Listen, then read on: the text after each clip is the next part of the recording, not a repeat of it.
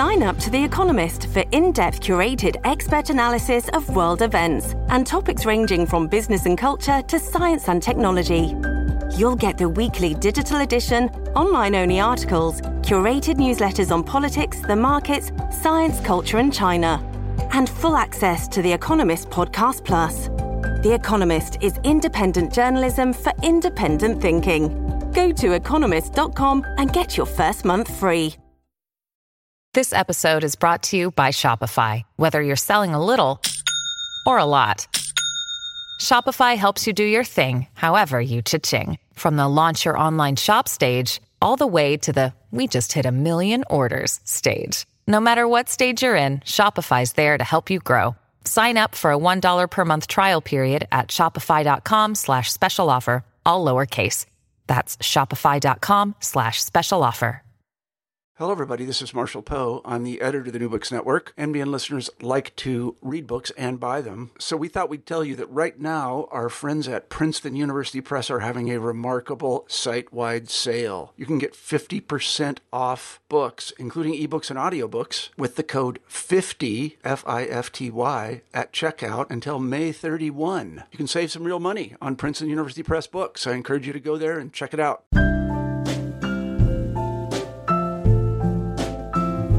Hello, everyone, and welcome to New Books in Spirituality and Mindfulness, a podcast channel on the New Books Network.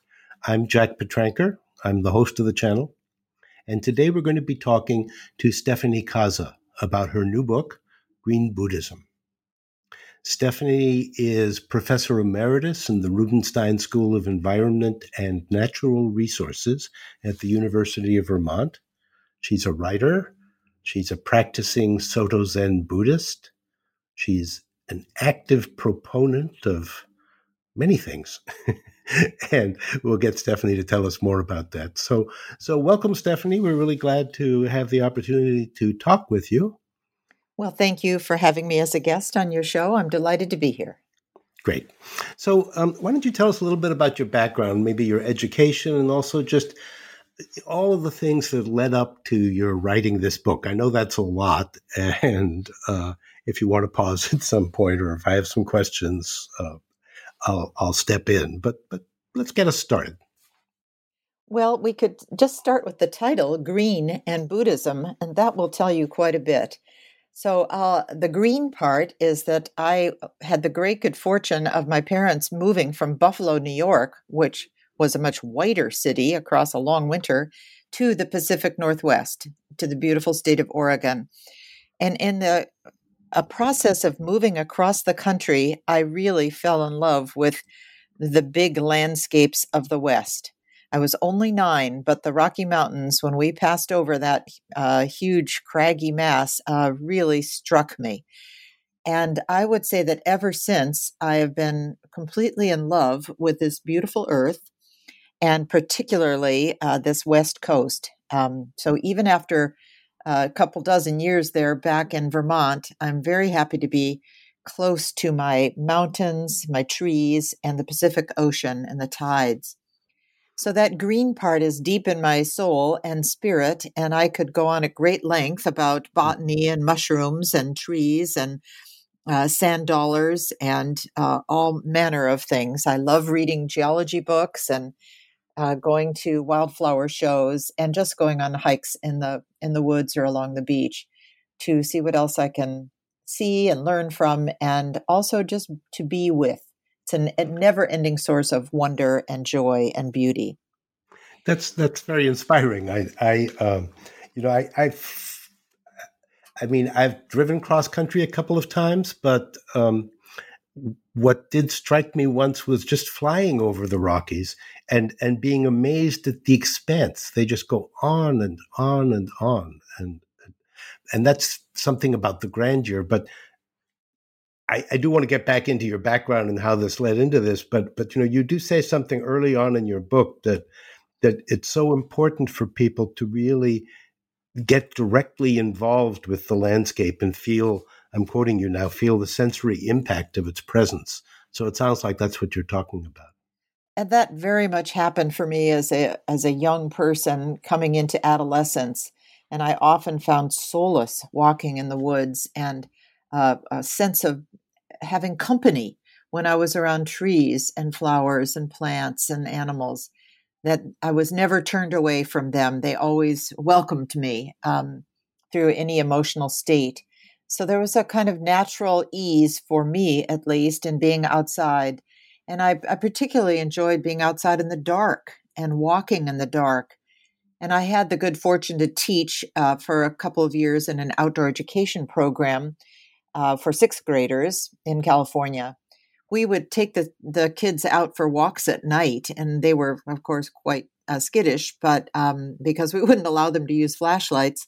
But a whole nother world opened up to them by seeing the stars and feeling their other senses come to life without that dependence on the visual.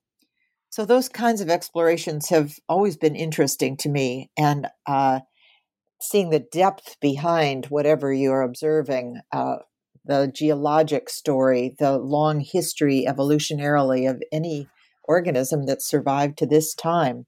It gives me a deep time perspective, is one way to put it, in the midst of the momentary wonder. Right. That makes good sense to me. It really does. I try to get out into nature as much as I can. I live here in the city, but yeah, there's just something about it. And I think most people know that. So can you tell us something about how that then got translated into your professional career and your writing career? Well, I did keep going back to school. I seemed to learn to love to be around people that could teach me things. And I did get a PhD in biology. It was fairly much concentrated on marine biology at University of California, Santa Cruz. But I was drawn there because I was passionate about whales. I really got the whale craze, and I decided to learn as much as I could about marine mammals. And I studied with a well-known marine mammal scientist, Ken Norris. And it was just at the time they were gaining federal protection with the Marine Mammal Protection Act. And at that time that I was in school, the elephant seals were coming back after a long period of extinction and hauling up at a local state park, Año Nuevo, just north of Santa Cruz. And I became involved in training student docents to manage tours through the elephant seals to protect the seals from the visitors who were utterly fascinated by these 2-ton male behemoths down there on the beach. But they would do foolish things like put their children on the backs of these sleeping seals. So I became involved in teaching people how to be with the natural world in a constructive and exciting way. And I myself ended up studying the tuna porpoise problem because I was so upset about how many dolphins were being killed during that period of time in the harvest of tuna for food. So I studied that from what turned out to be a systems perspective. I didn't know yet that term at the time, but as I got into the biology of what was happening with the tunas and the dolphins, it was clear that wasn't driving the situation. What was really driving it was fisheries biology and law and economics and cultural values. So I ended up writing about all those things in my PhD, and I'm sure I barely made it through the biology committee because it was just so broad. But I see that systems view is what I took with me from that training and have used it ever since. So it's a green view in the sense that it's very biologically grounded, but it includes all the human aspects of how we are interacting with the natural world in our economies, our politics, our religions, our social values, our human communities. So it's a very big view, and that allows you to see things from many different perspectives. Now, along the way, I got interested in Buddhism, and I can't even probably explain how that happened. I took a course at Oberlin College that was fascinating, and that was at a moment when I thought I might switch my major from biology to religion. But it wasn't until I did an actual long retreat at a center in Northern California at Mount Shasta Abbey, that I could really see the potential of Buddhism, both philosophically in terms of how it overlaps with ecological thinking. And then as a practice, it was very calming and centering for me. And I just picked it up naturally. It just seemed like a perfect fit.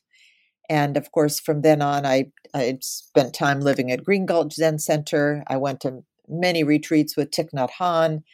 I taught Buddhism and ecology. I've maintained a steady Zen practice for a long time. And the Buddhist view has been very useful in interreligious dialogues to regard the environment, drawing on Buddhist philosophical principles.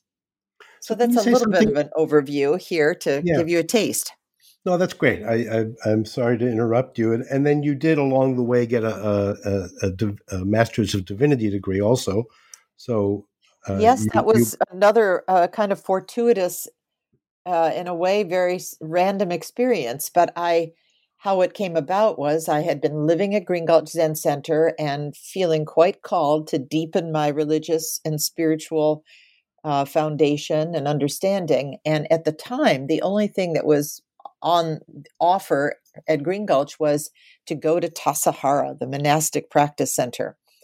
And that seemed one step too far for me because I was a very engaged activist. And the thought of being in seclusion for 3 months away from all the action, I couldn't square it with all that was going on in the world. I felt I needed to be close at hand.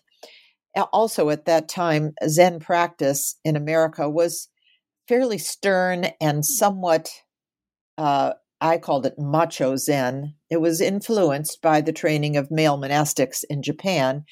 And it was a little tough on my physical body to be in super cold temperatures down there at Tassajara in the winter and walking in a zendo in bare feet.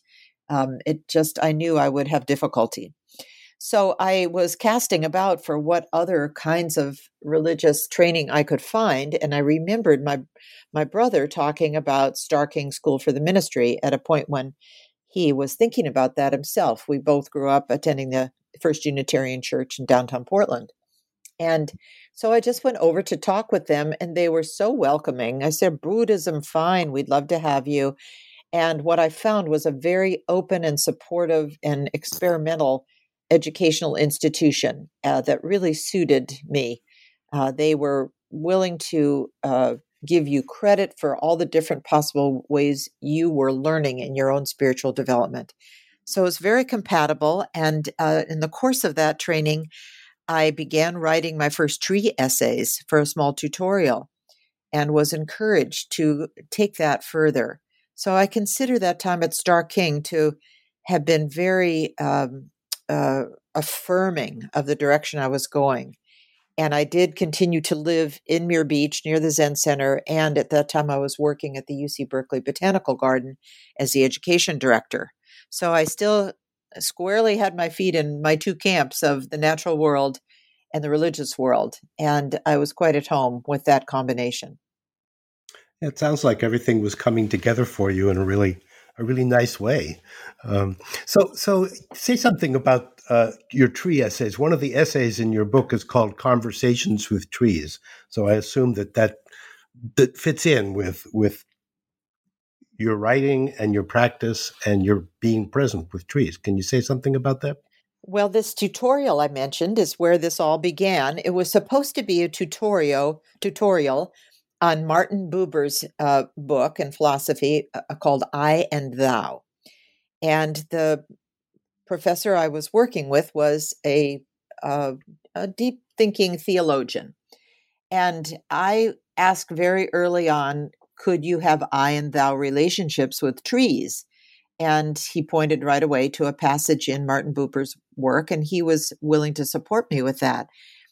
I had thought it would be a tutorial about Jesus, but he allowed me to go in this new direction. And that term, I did a Zen retreat at Jikoji Zen Center and just let myself be called by a tree. Now, I say be called because I had one essay sort of planned out. I thought, I'm going to go to this Douglas fir. I'm going to sit at its feet. I'll write while I sit there. And that morning when I went down there, the alders across the pond were just shouting with spring energy. And I just had to listen. The Douglas fir was going to have to wait. And the power of that encounter is what really set the tone for all the tree essays that followed. I used a certain bar that I needed to hear the energy of that tree loud enough over all the human commotion so that I would be able to pay attention really fully and completely. If it was some idea that came out of my head, it usually was going to fall short because it was too dependent on whatever I was thinking. Mm-hmm. So a lot of my process was trying to get out of my own way, actually. And what I trusted the most was when I felt a strong energetic pull or almost a sense of love, of feeling like I'm falling in love right now. I don't understand what this is, but it's a magical opening. So go with that.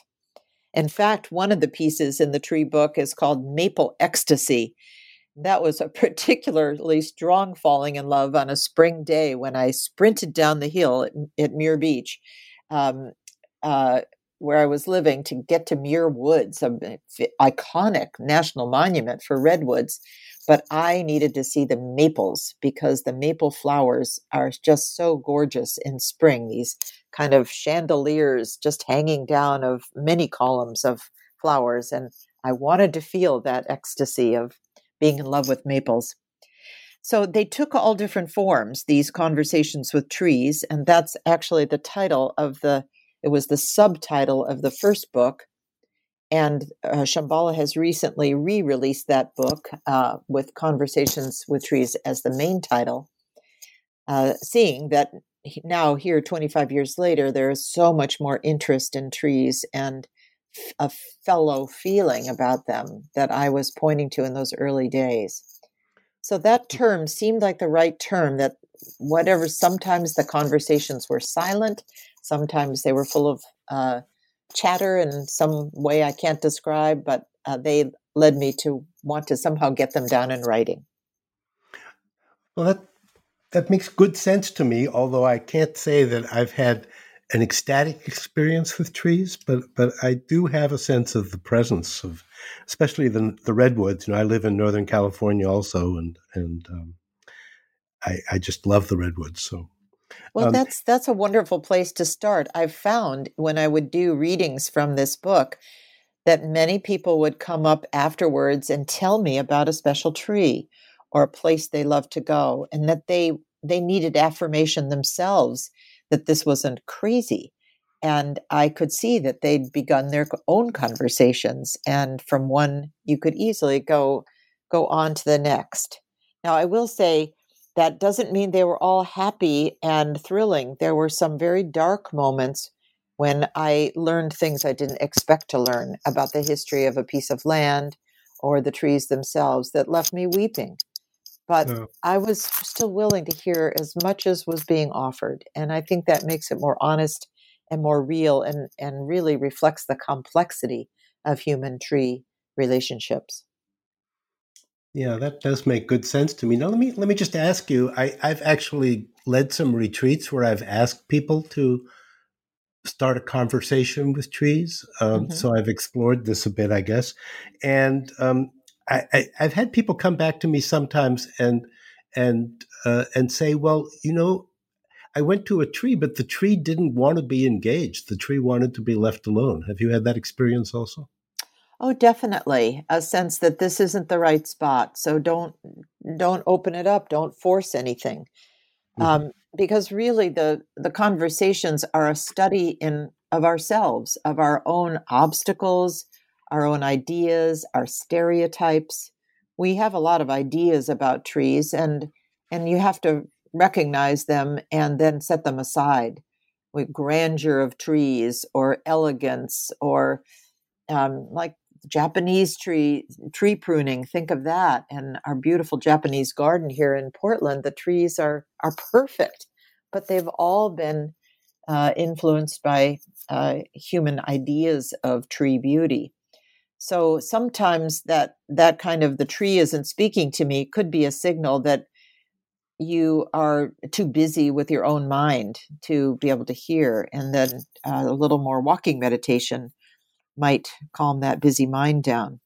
That's interesting. Yeah, you mentioned later in your book. I'm going to quote something here along those lines when you're talking about the process. It's in the essay called "The Attentive Heart," and you're talking about observing, and you say there's a tendency to make what you're observing, and now I'm going to quote, an object of fascination, a delirium of nature bonding, a symphony of deliberate orchestration. Um, that was striking to me because I've noticed that people see a sunset, but in the next moment they want to make it into this wonderful experience, and now they've lost the immediacy of the observation. It's a kind of commodification of the experience with a positive spin, no doubt, and it is still grounded in a non-dualistic communion. But by focusing on how good it makes you feel, or what you're sharing, or it could be a new bird for your life list, the bonding breaks. You can't. You become more involved in your own celebration than in the relational connection. And of course, that connection is fairly fragile because we're so inexperienced as a culture, and the languages and the presences are so different. So to attune to them requires a lot of attention and a lot of steadiness. It's not a given by any means. And some people naturally attune to animal energy much, much more easily than they do to plant energy. So there's many variable factors there, but it's the opposite could also happen, that you could attune to a delirium of grief and just loss, and a sense that here's a down tree, and so the whole world is, dying. We have to be very careful of our tendency to project and to take things, make them bigger than they are or smaller.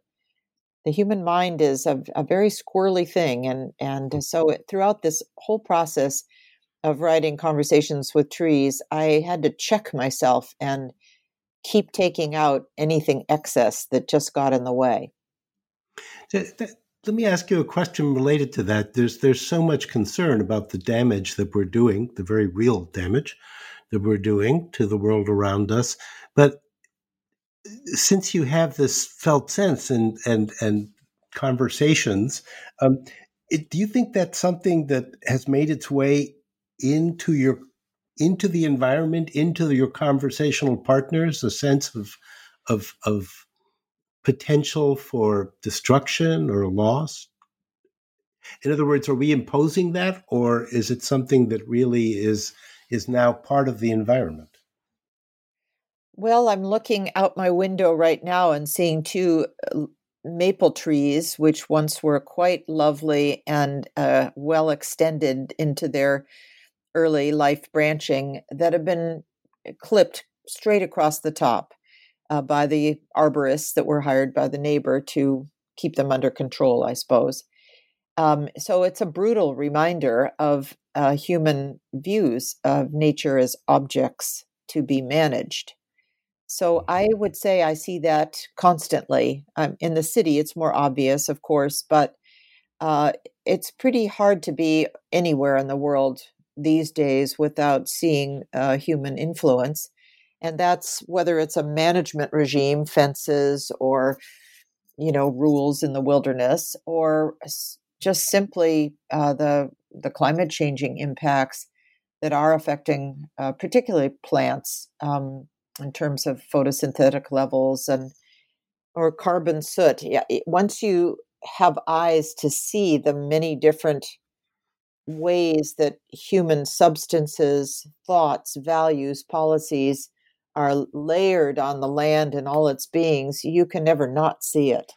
That's how it appears to me. So it's present pretty much in every observation I make these days. Okay.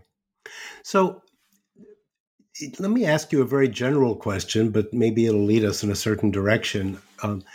How would you tie this into your practice of Buddhism. I mean, the book is called Green Buddhism, right? So Right. you quote someone in the book as saying, Buddhism is not a nature religion in the way that some other religions are.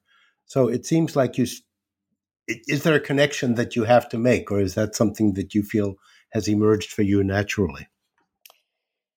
Well, I can only speak for myself, but one reason I put that in there was almost to protect Buddhism from too much projection. It's not a religion like Druid practice or like Kami practice in northern Japan, or some of the indigenous traditions that really hold spiritual value in specific living beings. But the Buddhist philosophy uh, easily moves from culture to culture. That's one of its great virtues. It blends well with other cultures and is very adaptable. There's not a strong policing, I guess I could say, of the main principles. And the key one here that really works with an ecological view is the principle of interdependence. It's at the root of all Buddhist thinking, Paticca It's a strongly relational view with a focus on process and interaction and relationship. And the accompanying practice and truth that goes with that is that there is no separate self. There's no way for a single individual to conceive of itself as existing in an independent way from all the rest of the world. So this level of interdependence is quite ecological in thinking. Thich Nhat Hanh popularized it very much with his teachings on a piece of paper. And he would hold up a piece of paper and point to it and say, you can see the clouds and the sun in this paper and the earth and all that went into making the paper. So when you see the world, or each being in the world, as reflecting all that brought it into being and supports its life now, it works against what in Buddhism you would say is a delusional sense of separate self, that you can't pull yourself out of this web of life. There's a wonderful metaphor called Indra's net that came from the Huayan school in Chinese Buddhism around the 10th century, which tells a story of a teacher trying to express this great truth of interdependence, or Paticca, and he invites the empress into a hall of mirrors, and he has placed a Buddha in the center of it. So this statue of a Buddha is reflected on all surfaces, and she has a moment of awakening from seeing this complicated reflection. And the net metaphor extends that a little further.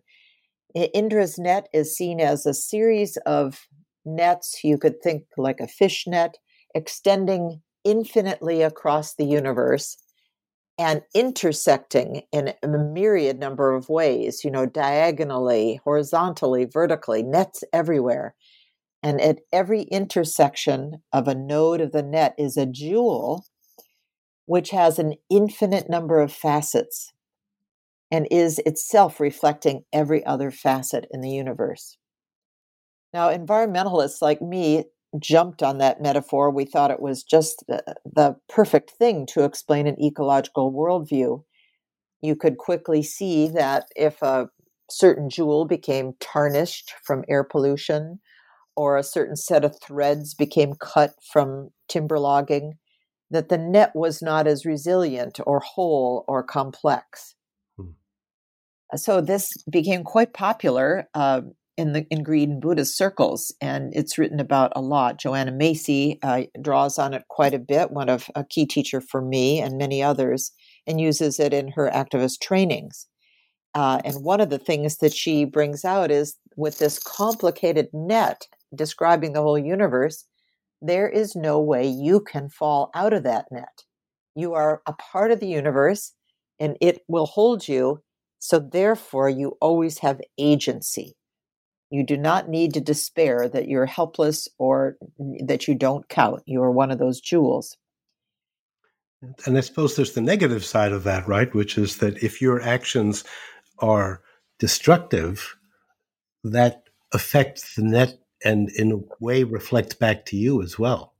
That's also true. So this becomes a way to work with Buddhist ethics around non-harming and ask yourself, how do I live an ethical, virtuous life that reduces harm as much as possible? The relational view is always a place to return to ask about what's causing suffering, what's causing harm, and how can I contribute less to that, but more to resilience and wholesome growth. Now, I would say one thing that's quite distinctly different that I write about in the book between ecological thinking and Buddhist philosophical thinking around interdependence is that the scientific viewpoint does not include human thoughts and values. It's very objective. It describes patterns of rainfall and therefore patterns of tree growth, that sort of thing, or patterns of soil minerals and patterns of agricultural success. But in the Buddhist worldview, the human choices are very important in this web. So valuing a tree as an object for use, for timber and building and paper and so on, means that human perspective is playing a very significant part in the web. So myself, I find that Buddhist thinking is a bigger and more inclusive than ecological thinking. And yet, people who practice ecological thinking are very well suited to expand that systems view wider to include human values, policies, and thinking. It just means that part must also be named and included and accounted for in what we see happening all around us. So if you're dealing with an activist audience, let's say, people who are very much involved in the climate emergency or in ecology, do you find there's a general openness to expanding that sense of interdependence? Interdependence? Yes, particularly among the younger people. The younger generations in their 20s and 30s, many of whom I was teaching when they were in undergraduates, that age group, seem to have developed a quite natural web view of the world because they've grown up with a digital web representation of things, where they can move quickly and horizontally to anything they can find on the web. Whereas people in their 60s, 70s, and 80s didn't grow up with that. Their minds were shaped by more linear patterns of thinking. But once, no matter what the age, once you've had a kind of an awakening to this ecological complexity, it's just a very short step to seeing the human impact and the way human thoughts affect things. So I know, for example, in Joanna Macy's work that's called The Work That Reconnects, and I've trained with her and led a lot of these exercises myself, she draws deeply on systems thinking and Buddhist philosophy. But in the work, they don't emphasize the Buddhist part. They emphasize the systems thinking because they want it to be available to people of all religious perspectives. And yet you can see right in these exercises very strong practices around equanimity, loving kindness, sympathetic joy, the Brahma Viharas, for example. She just disguises them a little bit, but people are very receptive and find it gives them a much wider place to do their work from that is also more stable and more reliable. That makes good sense to me. The young people that I work with, they seem much more ready to reach out and to be touched, to touch and to be touched. It's kind of interesting because we have a program here where the people who are in it, it's a residential program, and people just naturally are very warm with each other. And then I have, lawyers, let's not, I'm a lawyer myself, but, who say, well, that's really great, but, that's a lawyer's nightmare because nowadays, in any kind of setting, you're just not supposed to even touch each other, that's considered a gateway to harassment. Oh, it's a tricky world we're in right now, that this particular phase. We've got some correcting to do for a lot of past poor behavior. So we're sorting our way out of that. And but I think there are other ways to connect strongly without touching. And I see that in a meditation hall during a quiet retreat. People feel very connected with each other, but they're sitting on their separate cushions. And it can be very emotionally moving to have someone serve you food. And again, they're not touching you with physically, but you're in a relationship. They're serving and you're receiving. And it can be profoundly moving and lead you to this sense of overwhelming gratitude that you have this opportunity to be quiet and to listen and to receive and to be part of a very functional community for, 3 days, 5 days, 7 days. It's a lovely thing. And I think people are hungry for that now, especially with the digital invasion of our lives. I've recently been reading a book called How to Do Nothing, Resisting the Attention Economy. And I feel this very much builds on all the work I did around consumerism and looking at desire and trying to understand how buying things builds our sense of self and completely works against this sense of relationality. And now that at a digital level, even our attention is being bought and paid for. So we're in a very precarious world. It's a major challenge to keep your attention focused enough so you can be engaged in these relationships with the natural world and in a kind way with your fellow humans and human community as well. It makes that's right. It's interesting you mentioned that book because I've actually been thinking of interviewing Jenny Odell on this program, the author of that book. So. Oh, I would do it. She has got an amazing mind. I've just enjoyed her writing so much. Yeah. And she speaks exactly to some of this challenge of being able to be with the natural world and how to keep a stable mind that can retain focus and concentration without being constantly fragmented and sort of stolen from you, you could say.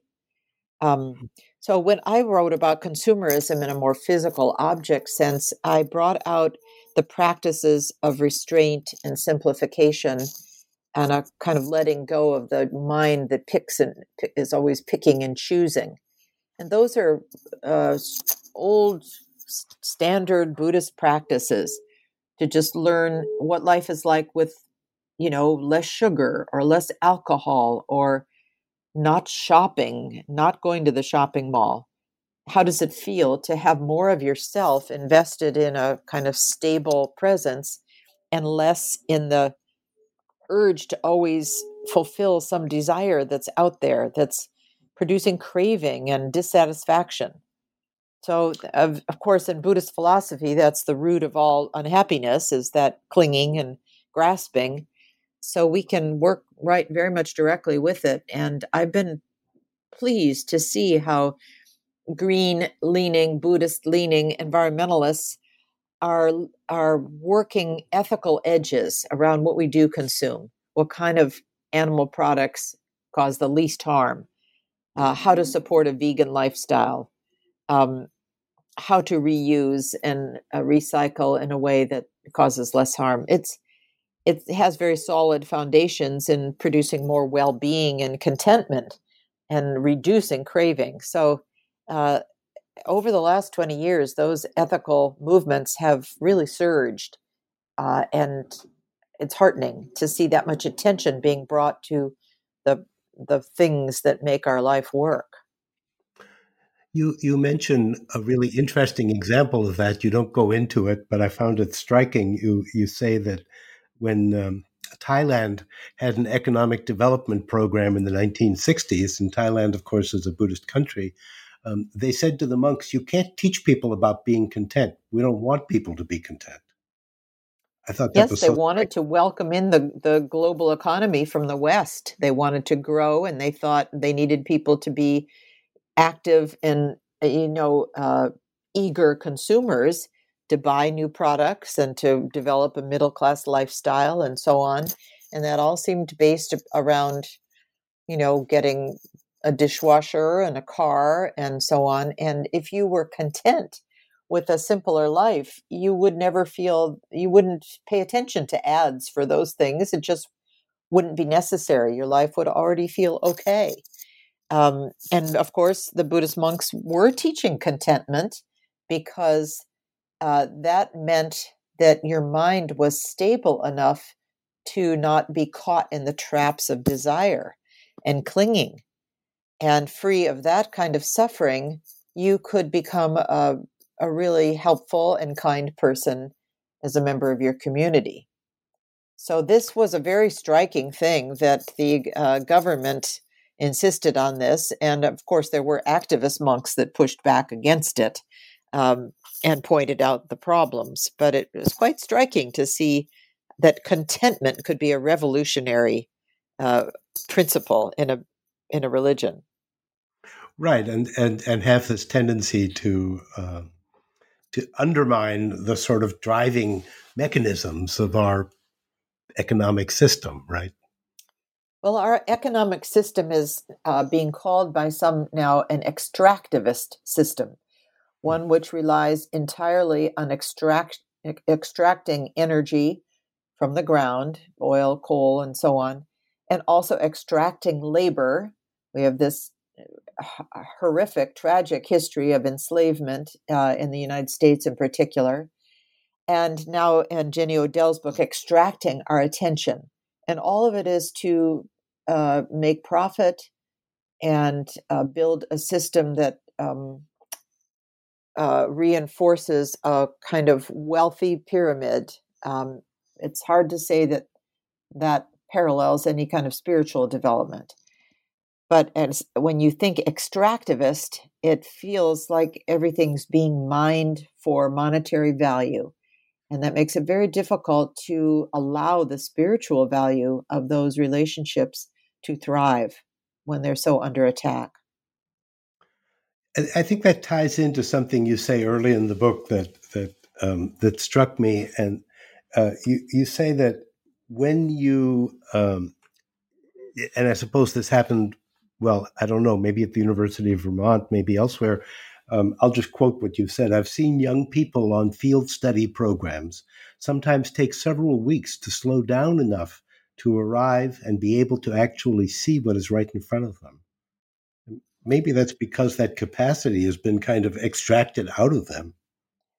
Well, or distracted out of them. They are Right. moving at a very fast pace, trying to pay attention to everything that's coming at them, whether it's their studies or their friends or the advertising or their own hormones or just a kind of energetic stimulation. 50 years ago, there was not Wi-Fi in every cafe and every supermarket and every church. I mean, that's a constant pulse of electricity going into all of our indoor spaces. And it surely has some impact on our brain waves, similar to pesticides having an impact on really much of our food. Before World War II, all the food that people ate was free of pesticides. And it was only after those products had been developed for the war and then were, needed to find another use so that they could justify their existence that suddenly we have the Rachel Carson story of Silent Spring. So every generation since then, which includes mine, have had our capacities for concentration and emotional stability affected by the presence of pesticides. So slowing down, it just doesn't come automatically. It really takes effort, and it takes creating the conditions that will allow it. To think you can do it all by yourself is another form of separate self. So it helps to have other people to be quiet with, or to be in a center that supports that kind of slowing down. And on a field study program like that one I mentioned, we actively introduced quiet sessions during the day, quiet exercises. One of them was to choose a single organism and go back to it every day and spend 2 to 3 hours just sitting there with it. It usually needed to be a plant for that reason, and see what you could find. And at first, people are, bored and restless, and they fall asleep, and they are sure there is nothing going on. And then by the end of the week, there's amazing revelations of what they have seen in that one sitting spot. But it took setting it up as a kind of container for them to have that experience. It's the society is very noisy and is constantly pressuring people to meet that high level of stimulation, whether in traffic or with television or on the internet. It's a major effort to withdraw enough to find yourself in the midst of all that. And of course, that's one of the virtues of a meditation practice, that during that time, you've at least given yourself 10 or 20 or 30 minutes to let the other things step back while you just settle down. And doing that every day helps serve as a benchmark, a place to return to when it gets too noisy outside or in your own brain. So you have an active teaching career. I mean, you taught for a number of years. Is it your sense that this problem has been exacerbated in over the course of that time? That there's more distraction and more, well, consumerism, I guess, now than there was, say, 20 years ago, 30 years ago? Yes, I think I would say that very definitely. And unfortunately, one way that manifests is higher levels of mental health issues among today's students. It's really significant how those have creeped up. And some of it is attention deficit disorders. Some of it is emotional disequilibrium, highs and lows, depressions, and so on. But less of an ability to be steady and relaxed in the face of all that's coming at them. And of course, there have been social things that give you good cause for being a little jittery, like active shooter drills in your grade school. That sort of thing 50 years ago was just not happening. There was a different level of overall trust within a smaller community, whether that's the classroom or the town. And partly that's due to a smaller population. We often forget that the world's population has doubled in the last 30 or so years. When I grew up, you played with the neighbors, and there weren't that many. They were on the street, and those were your friends. It was kind of a simple environment out there in Beaverton, Oregon, when it was still small. But doubling the population means double the traffic, double the emails or more, and the amount of information just to learn to understand the world in that period of time, with satellite imagery and data, with systems understandings of all our geophysical and biological connections. It's marvelous in many ways, but it is also a lot for a young mind to take in, particularly when the brain isn't even fully developed.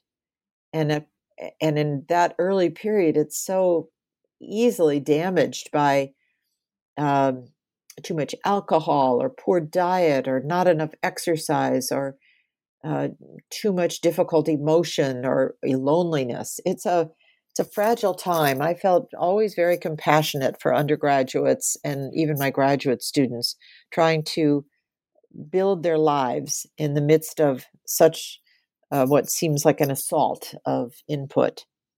But that's sort of the role of the teacher, is to kind of hold a student's hand and say, you can go there and I'll be steady while you find your next step, whether it's in a research project or an internship or a paper for a course, or even just to feel confident to speak out in class. The teacher is there to, be the practice of equanimity. At least that's my Buddhist perspective on this. And I always felt that as a teacher, I was a practicing Buddhist, but I didn't really make a big deal of it. I didn't announce it to everybody. I just would do things like bring my little meditation bell to class and start class with that bell. And people would tease me, but I knew that what I was doing was helping everybody settle from whatever they rushed into class from. We're just going to settle for a minute. And that was long before the mindfulness movement took off. And that's, now we've got that kind of practice happening in schools or school systems around the country. And I think it's really helping mitigate this onslaught and giving students a chance to be steady with themselves and really find their own way in a very challenging world. So maybe you could address a question that comes up for me in that, and that certainly is in your book. I think it's the chapter, the essay that you have on feminism, where you talk about this potential for a seeming incompatibility. I'll quote some language here. You say the urgency and passion behind the feminist agenda may seem unmeditative to practicing Buddhists. The passive acceptance of Buddhist religious culture may seem unmotivated or apathetic to committed feminists. You want to comment on that? This is a long-standing tension in the Buddhist activist world, and I have struggled with it personally myself. I spent a number of years working with the Buddhist Peace Fellowship, which is an activist group, and trying to bring Buddhist practice to concerns like the Iraq War. When that broke out in 1991, we were very active, and we developed a summer retreat session called Meditation in Action. And we brought all the engaged Buddhists that were famous at the time, Joanna Macy and Robert Aiken and Sulak Sivaraksa, to talk to us about how to exactly do this thing. And on the spectrum in that chapter, I was talking about feminists and ecofeminists because the concerns were so motivating. Feminists have had to speak very loudly and clearly and strongly and with great urgency to get them even on the table and to help people recognize what was going on. We're seeing a kind of echo of that in the Me Too movement now, of how much courage and effort and a voice it takes to even express concerns, which you could call activist concerns. So the meditators, on the other hand, and there are definitely some Buddhist centers who do not want to talk politics or anything else controversial. They're there just to support your meditation. They kind of go to the other end of the spectrum, and they have inherited a worldview from East Asia that takes a very long view of time. They talk about kalpas and eons, and doesn't worry too much if something doesn't happen in this lifetime, well, maybe in another lifetime. Well, that's a pretty strong clash with a Western worldview that isn't believing too much in reincarnation and where every life seems so very precious that you need to, use it to the maximum. So I find that this tension is fruitful and useful, particularly in the West. And it's encouraged our Eastern neighbors in Thailand, for example, in Japan and Vietnam and China, Korea, to take up activist concerns, drawing on their Buddhist practice. And we've kind of mutually informed each other through the struggle of this conversation. What I come back to primarily is that meditation practice sustains the activist over time very well. It provides a kind of stability for the mind, a place of equanimity to practice from, and it prevents burnout. And that counts for a lot when you're taking on very difficult issues. So I think that the meditation aspect of Buddhist activism will last and is going to be an important feature for many activist streams. And it constantly is surprising me that, for example, climate Extinction Rebellion, the climate activists in Extinction Rebellion that have, started in the United Kingdom, have now spread around the world. They are drawing very much on Joanna Macy's work and on the Buddhist systems thinking philosophy that she presents. So people today are doing that integrative work perhaps more successfully than 20 or 30 years ago, and when the ecofeminist movement was just getting going. And I'm glad to see that.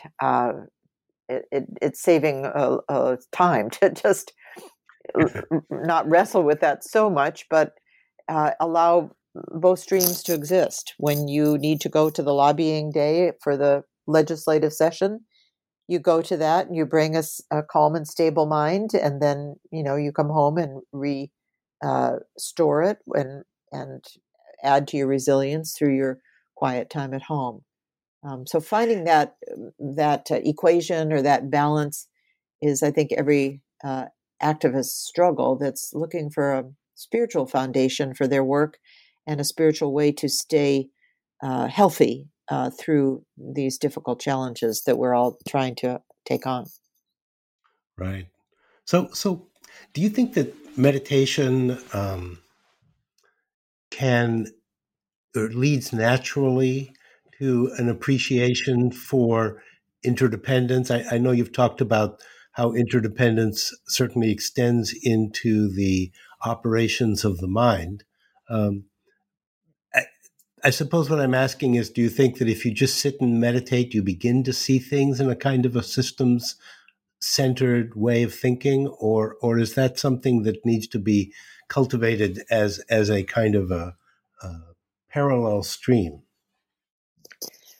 Well, you're talking to a teacher here, so I always believe that having somebody to guide you or encourage you can make such an insight happen more quickly. Of course, sitting on your cushion, you can have all kinds of insights, and some of them might be very disturbing. You might gain a systems level understanding of some of the family dynamics you grew up with, and it could feel quite traumatizing to bump into that again. In fact, a lot of work is now being done between the people working with trauma-informed psychology practices and people teaching Buddhist meditation to see that this is something we never thought of 30 or 40 years ago. We thought, meditating was just kind of quieting things down. But when difficult material comes up, you might gain a systems thinking insight that requires a little more support and maybe talking about it and maybe working with a counselor of some kind. So nothing's automatic or guaranteed. But on the other hand, if you were in a all-day Green Buddhism retreat where all the meditations were guided or led outside, or you did more walking meditation with certain instructions from the teacher as to what you pay attention to, you might find these kinds of openings and insights closer at hand and more available. But I hesitate to say anything's automatic in meditation because it's a pretty wide open space. And mostly I believe quite firmly it's important to practice with other people and if you can, a good teacher, or at least to be exposed to a teacher, even if that's on the web. There's some wonderful, wonderful things online now. So the chance of going down some bad dead ends or delusional states sitting alone is pretty good, actually, because we will tend to reinforce our own conditioned thinking without even realizing it. It's kind of a natural bias it's called confirmation bias. Whatever we think, we just confirm it farther and farther. So we need others to help break through some of that conditioned thinking. But on the cushion, you could take up a practice of saying, I really want to study my conditioned thinking about meat or about trees or about mosquitoes. And you, in studying that, well, here's my emotions. You could say, how do I feel about mosquitoes? What do I think about them? What have I heard about them? then you might pick up some insight if you really stuck with that until you came all the way out the other side of it and you'd realize you don't know very much about mosquitoes at all, for starters. So sticking with something can take you on a good journey. But systems thinking per se, it's helpful to learn a little bit about feedback, about nested systems, hierarchies. And in particular, one concept I find helpful right now is positive disintegration. So this concept of positive disintegration reflects a time when a system no longer can hold itself together with the kinds of feedbacks that were keeping everything in play, your temperature control, or something goes awry, and the system starts to break down. So we're seeing this now very clearly with glaciers and frozen continents, where the feedback mechanisms of freezing temperatures across the winter and certain storm patterns were keeping our glacial ice pack very firm and solid. But as the feedback has shifted to longer warming periods, more undercutting of the glaciers with underground rivers and so on, the systems of stable ice forms are collapsing. So it's one form of positive disintegration. And they will become something else, flowing water in our oceans. So studying those kinds of phenomenon give you vocabulary for observing them in the natural world and also in the social world, in the political and economic world. And of course, in your own internal shape of understanding what's being let go of because it doesn't hold anymore and is useful to let go of and throw on the compost pile, and what is emerging. And so the other side of that concept of disintegration is emergence. And for me, as we come into spring, I just go crazy wanting to study emergence, the sign of the first little shoot or a little seed opening, and just to study how does this being go through emergence and make something totally new out of a bulb or a seed or soil. It's quite a study to look at both of those concepts outside of yourself and then being able to recognize them inside yourself or in your own social and human reactions. Well, I think I'm going to have to call that a good place to stop. There's so many interesting things in your book. I perhaps should point out that it consists of a series of essays, some of them original, some rewritten, some previously published. And so each chapter really introduces a set of rich and new topics. I found it very valuable, and I expect that I'll continue to make use of it. So, Stephanie, thank you so much for talking with us. It's been a great pleasure.